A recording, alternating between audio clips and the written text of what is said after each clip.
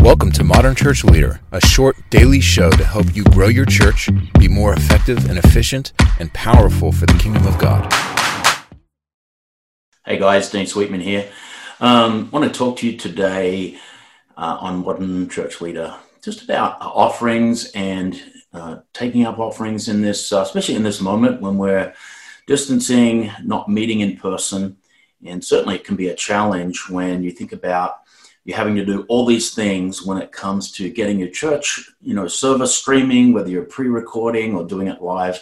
There's a lot of digital challenges right now. And but what can't be, I guess, swept aside and put under the rug is the offering.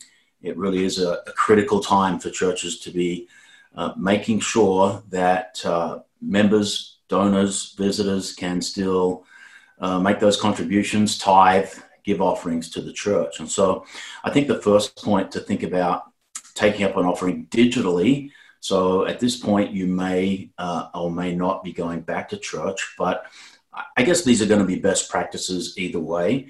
But on the digital front, I think you really have to make sure that you are very succinct and clear about when you're going to take this offering. And so if you're, welcoming people and you're kind of doing a pre-recorded message, I would make sure that the offering moment is very, very separate and succinct, and make sure you really pronounce the fact that this is the moment where we're going to give.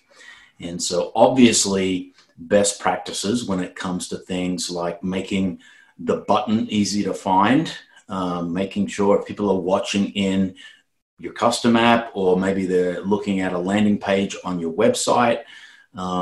If they're on YouTube or Facebook, you can put that link in the chat, especially on Facebook. And so you can, wherever you have that link, make sure you refer to that.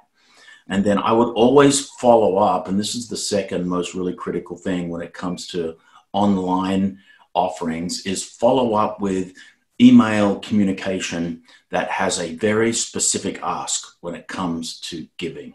And so I would make the appeal very directly in your online services. And no matter what medium you're using to do that, get links available so people can actually click in the moment. And then I would follow up.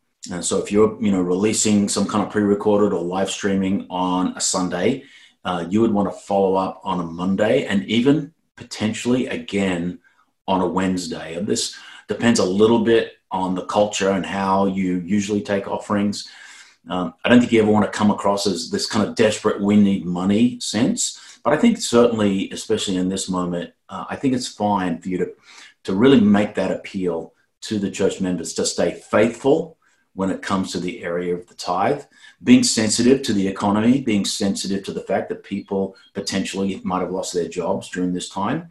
I think you can be sensitive to that, but at the same time, preach and teach what the Bible says about giving, sowing, reaping, and generosity. So I would make a very succinct appeal, and I would follow up with email and other forms of communication. Again, always giving that opportunity for people to be able to kind of make that giving in the moment right there. So that's it for today. And I hope that really helps.